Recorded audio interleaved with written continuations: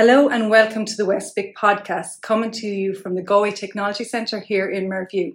My name is Niamh Considine and I'm delighted to be joined here with Patrick McDermott, founder and CEO of Digitally. Digitally was formed with the purpose of giving food service companies an easier, faster and more efficient way to count their inventories and food waste. Something that isn't quite there yet, as most businesses still use the standard and more traditional pen and paper method with Excel and double entry. It also allows you to efficiently manage all your counts, see your profitability, instantly generate your gross profits, manage all your sites, keep track of your counts electronically. Digitally is a way for food businesses that are multi-site to be able to count, collate and report on their food margins. Digitally is based in Tuam in Galway and currently employing 11 people. The company was established in 2016 and has since gone from strength to strength, which you will see during my discussion with Patrick. Hello, Patrick, and thank you for taking the time out of your busy schedule to join us here today as part of our podcast series. Niamh, thanks for the invitation. Delighted to be here. Brilliant. So let's jump straight in. Could you please start by briefly outlining your business? What does Digitally do? Digitally is a technology business that provides multi-site food businesses, primarily in the food service sector, with a solution to record their food waste and digitize their inventory control. So what that means is when you think of people recording or writing things down, they typically do it manually using pen and paper and Excel sheets. That information then tends to be fed up the line for further analysis. We digitize that whole process for these food businesses. So it means that by using our knowledge of inventory, of food operations, we're able to give these businesses a much better control because of all the information and every site generating the information in the same way. Brilliant. Tell us about the initial stages of starting your business. Have you always had ambitions to become an entrepreneur? Not at all, no. I came to Galway for the weekend 18 and a half years ago. I think a lot of people do that. Yeah. And so I was working on cruise ships at the time. I was on them for 5 years. And then I came over to visit a buddy of mine and he was saying, I'm just after starting up this business. This is in 2004, which was based around stock control and stock taking for hospitality businesses. So he said, look, do you want to come and join me? And so cut a long story short, but 2 years later, he went his own way. I remained in the business. He moved over to the States, and I took the business, rebranded in 2007 as stocktaking.ie. And it was kind of what I would have called my decision to grow time. It was either, do I want to be in my 40s, 50s, 60s on my hands and knees in bars, counting bottles and reporting it, one man in a laptop? And I says no. So I said, right, well, let's create a business, something that's going to give me the life that I want. So that's kind of what it was. And part of that was moving into the retail space. So at the moment where we're at today, there's a team of 55 throughout Ireland, still based out of Tuam. And we provide accounting service mainly to FMCG sector, which would be convenience stores, supermarkets, is about 60-65% of our business. And then the remainder is predominantly in retail. You think of everyone from Elvery's to Carrick-Dunn's, Skechers shoes, Louis Copeland's, anywhere that has items with a barcode that needs to be counted. That's what our teams do. So It's a combination of IT, people and process. And so then what morphed out of that as years progressed was Digitally, which we started with the idea of counting stuff. We didn't know what that stuff was, but as we look and develop and grow, we look to focus and we look to narrow down on what do we do, where's the value proposition and who's willing to pay for it. So to bring us fast forward to today, 5 or 6 years later, we have a software business and working with food businesses, predominantly food businesses, which are between Ireland and the UK. Oh, wow, okay. And during that startup process period, what problems or issues did you experience and how did you address them? Yeah, with startup I'll stay with Digitally, which is the software business, and more recently as opposed to the stock taking one. Stock taking was very much bootstrapping, whereas with the startup challenges that we had around Digitally, first of all, we never had a software business. We didn't know what to do, how to do it.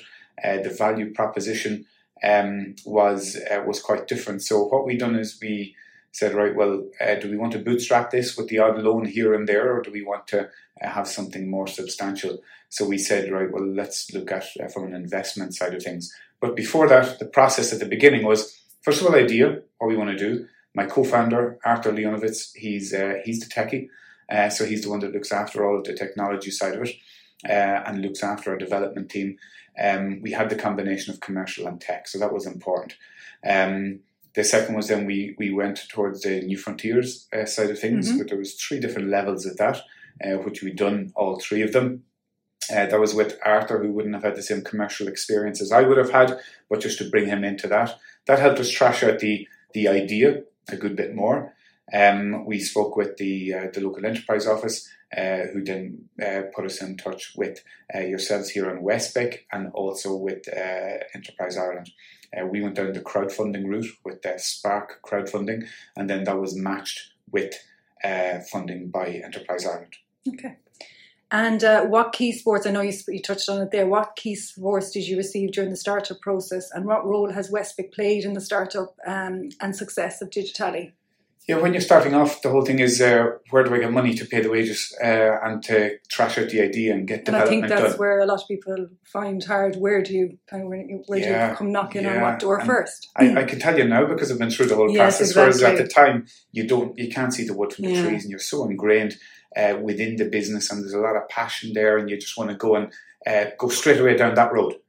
But if it's the wrong road, you have to get off the next junction and move on to the other road. But it's by having that confidence to be able to do it. So there's a lot of challenges, and predominantly it's around funding when you're starting, that you know you have a really good idea, you know you have something that can grow, but then you have to hire people along with you to go and do it, because there's only so much that you can do by yourself. But getting those right people is very difficult and very challenging. So any supports that we could get along the way, we gratefully accepted. Thankfully, Ireland is a country that has a lot of state supports. And one, when it came to Westbeck, that was invaluable, was when it came to Enterprise Ireland, that it's not just fill out a form, it's fill out a form and the mother of all Excel spreadsheets, and then submit it along with all the other work that you've done. And in the meantime, you have to run a business. You still have to look at the sales, you still have to look at the operations, at the tech, keep all that going at the same time as you're raising funds. That was a big challenge because raising funds is tough going. But where the benefit came with Westbeck was about helping to fill out those forms. Yeah, that was huge. That there was John on the financial side of things, Mary on the form itself, and when you have people who know what they're doing, who've been there, looking at it, living it, breathing it. If I was to go through the process again, that'd be the first step, the first port of call for people to be able to have that conversation, because you can be very busy otherwise. Yeah. I'd like to move on to the whole area of food waste and inventory management. I know a lot of our listeners will be very interested in this. Roughly a third of the world's food is wasted. That's about 1.3 billion tonnes a year. Digitally reduces food waste by 70%. How do you envisage Digitaly's impact on food waste? Yeah, it's a case of what's measured is managed. And for the businesses that we work with in food service, that contributes about 12% of waste, of food waste. The majority of food waste occurs in the home. And then within hospitality and food service, about 12%. What tends to happen in a kitchen is that the people working in it, the chefs, the catering assistants, will probably write it down. At best, they'll write it down, or they might record it in what I would classify as the sloppy notebook. A notebook that they would have, and they write down that they wasted X amount of croissants and so many litres of soup and whatever it is. What we do is, by digitising that, first of all, it's more hygienic, but secondly, the analysis of the data is much greater. So when you're measuring what you're wasting, and there's different categories of food waste. There's unavoidable waste, which is like banana skins and melon peelings and tea bags and different things like that. But then there's the overproduction element of it, The overproduction is, let's say there was lunchtime and you had 10 kilos of potatoes, you only used 3, or you only used 7 kilos, so there's 3 kilos boxed up, put back in the fridge, and then a week later, oh geez, we still haven't used those 3 kilos. So that's a cost that's then going in the bin. It's overproduced. And then the third is plate waste. What plate waste is uneaten food. So when you can get an accurate understanding as to what is going in the bin, you can then know what's going in. You can then understand the reason for it. Is it overproduction? Is it out of date? Is it plate waste? Is it staff food? And it's not that you want to say to the guys that there's Mary working in the kitchen. Mary, you're wasting a lot of food here.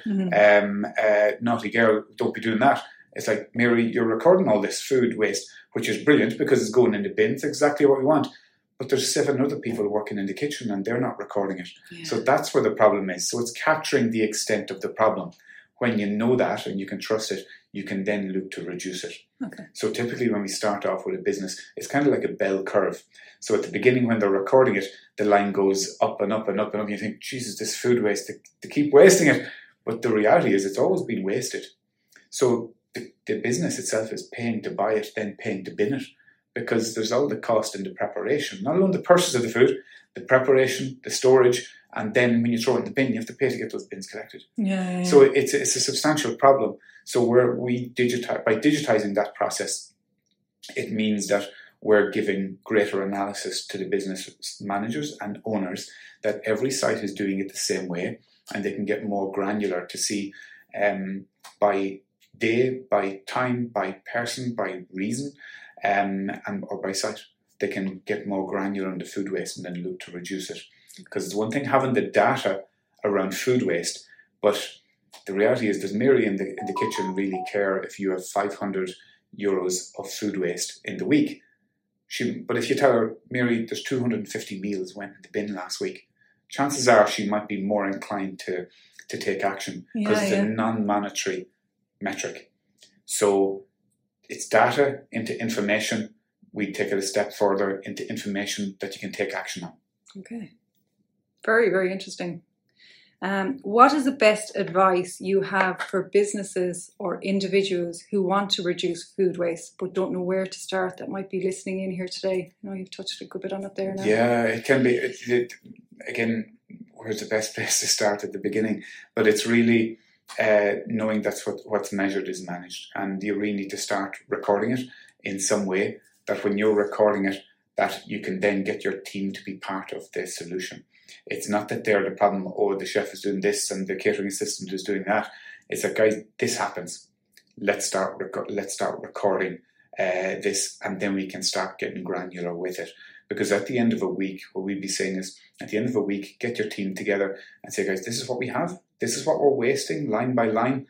What do you think? You need them all working as a team. Yeah, what's the 2 things we can do this week to see about reducing this from 200 meals down to less than 200. Start there. Yeah. Rather than saying we want to get to less than 10 meals. Right? Let's make it realistic. But start bit by bit. You'll start to see that curve coming down.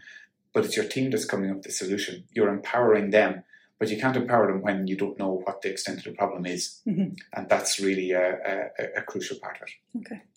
And for our listeners today who aren't really sure of this, why is stock management important, especially for SMEs? And is there any stock management mistakes that are easily avoidable that SMEs should be aware of?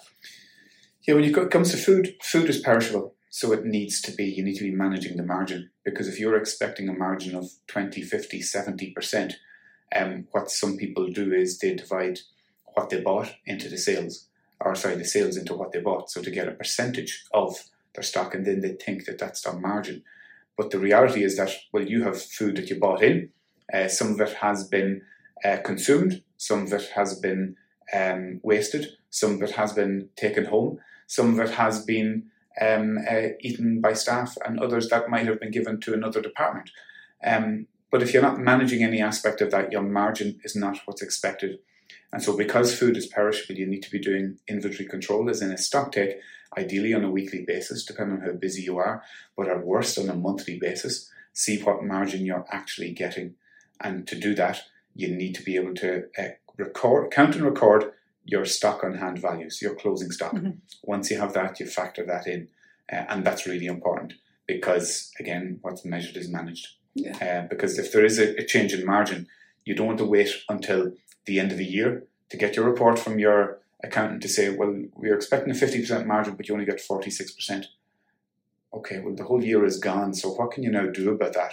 The answer is nothing. The horse is gone. He's left the stable. Yeah. You need to know at the end of a week, or at worst at the end of a month, and then to take action on that result. And again, we be saying, take your staff in. Is it portion control? Is it waste? Is it staff food? Is it we're just not charging enough? Okay. Yeah. So there's lots of different things like that people can do. Okay. And what's more damaging to a business? Is it understocking or overstocking, and why? They both have two very different problems. With understocking means you're going to run out of food, which means you can't sell it. If you don't have enough stock and there's a demand for it, then you can't sell it. So it means you're not making money. With the overstocking side of it, you need to have enough, but that you're also moving the stock level. So there's one metric that we'd be encouraging food businesses to pay particular attention to is their days stock on hand figure. Okay. In other words, that if they had, let's say, 7,000 euros of stock on hand, and they knew then that their cost of sale on a daily basis was 1,000 euros, that gives them 7 days stock on hand. We'd be saying that's okay. We'd prefer it was 5. Because with food being perishable, if you have it for longer than 7 days, the chances are it's going to be expiring. And if it's expiring, you have waste, you have a loss in margin. So overstocking has a different level of problems, but understocking means you're not going to achieve full sales. Okay. And where is the company now, Patrick? And what do you see for 2023? And also, has COVID impacted the business in any way? Yeah. COVID hasn't helped any business when it comes to, I'll start off with that part first, because with COVID, a lot of our customers at the time, hospitality businesses, were closed. And when they're closed, it's very difficult to come and tell them how to record food waste and looking at their margins. So what we've done over the last 2 years and during COVID and come out of it since, we're constantly looking at changing, tweaking, adjusting our business model. Who's our customer, who's best served by the solution that we provide. So this year what we're doing is rather than being an inventory control business, we're being more of a food waste business that does inventory control rather than the other way around. Okay. And then focusing on food service rather than on the hospitality. Not to say that hotels can't use our product, they can, but food service is where we're spending the majority of our time. Okay. As our regular listeners will know, we have a closing tradition on this podcast where we finish off with a quick fire round. So let's get straight into it. All right. Work from home or office? For me, office. Apple or Windows? Windows. Email or phone calls? Oh, they both have a place. They both have a place. I'll be 50-50 on that. You can't, some things need to be said. Okay. Yeah. Tea or coffee? Coffee. Microsoft Teams or Zoom? That's a funny one because I always make this comparison. I'm deviating now from your question. I'm going to screw up your question. No, you're fine. You're fine. What I say to people when it comes to digitize is, I have a solution for stock. I have a solution for food waste. I have whatever. And then I said, yeah, but then they said, I wanted to do everything. One system to do everything. And I said, well, when you have Microsoft can manage any aspect of your business. So why are we now talking on Zoom? And then, it's just so much easier. There you go. Bingo, exactly. So the bigger, I prefer using Zoom, but as a business, we're using more Teams. Okay. LinkedIn or Twitter? LinkedIn. Early bird or night owl? The early bird. Reading or podcasts? Podcasts. Okay, that's brilliant, Patrick. I'm going to finish off now by thanking you for coming on today and sharing your experience and valuable knowledge with our listeners. We will leave your contact details in the show notes if anyone wants to get in touch with you. That's all from Westpick podcast series for now. Please join us for future startup podcasts and subscribe to us via podcast apps on Apple, iTunes or Google. Thank you all so much for listening. If you enjoyed this episode, please subscribe to be notified about future podcasts. Please feel free to get in touch with us on social media and let us know if you found this episode beneficial. You can find us at Westbic on Twitter, LinkedIn, Facebook and Instagram. If you would like to hear more about our available supports, please get in touch via our website www.westbic.ie, and of course stay tuned for our next podcast episode.